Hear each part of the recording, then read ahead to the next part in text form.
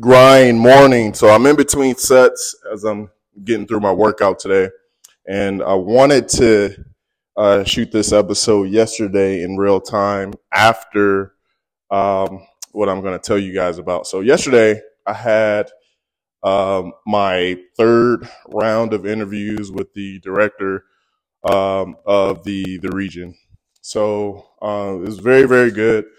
But the thing that I took away from that experience was that transparency is king.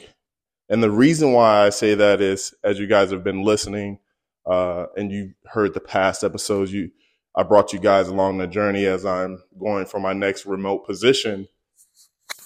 And what the director was sharing was like, hey, I appreciate you sharing with me about your current situation with the business that you currently have, what you are currently operating right now.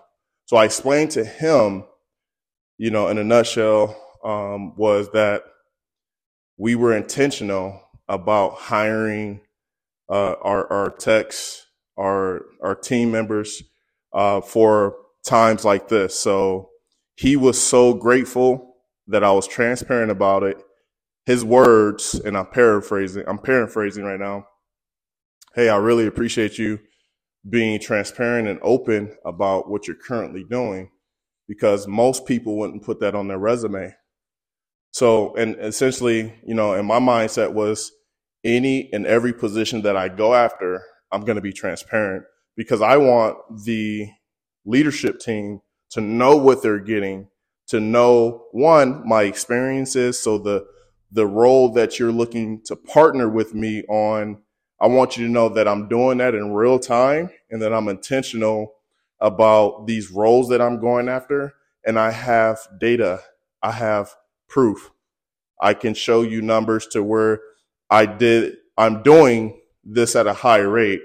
So, and what that did was able to let the director and the leadership know, like, okay, this guy was very, very intentional. I appreciate his transparency, and it sounds like he has a game plan.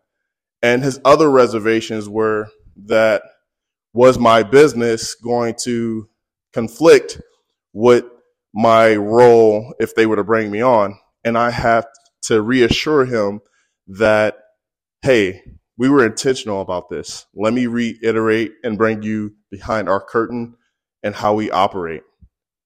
So I began to explain to him how in 9 months, more than 9 months, but, my business partner and I were very, very intentional about what we were doing and how we wanted to scale the business. So if you guys are in the process of, getting your next role, my advice to you, be transparent about it, right? Be intentional about it. And I would say, think about it, right? So not every situation is the same. For my business partner and I, we really thought out the processes and we foresaw some things ahead of time.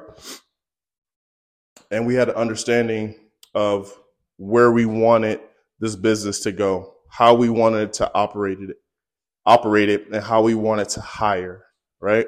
So my advice to you all is be transparent, be thoughtful, and have a game plan, when you're going to go into the specific role, right, that you're looking to grow in.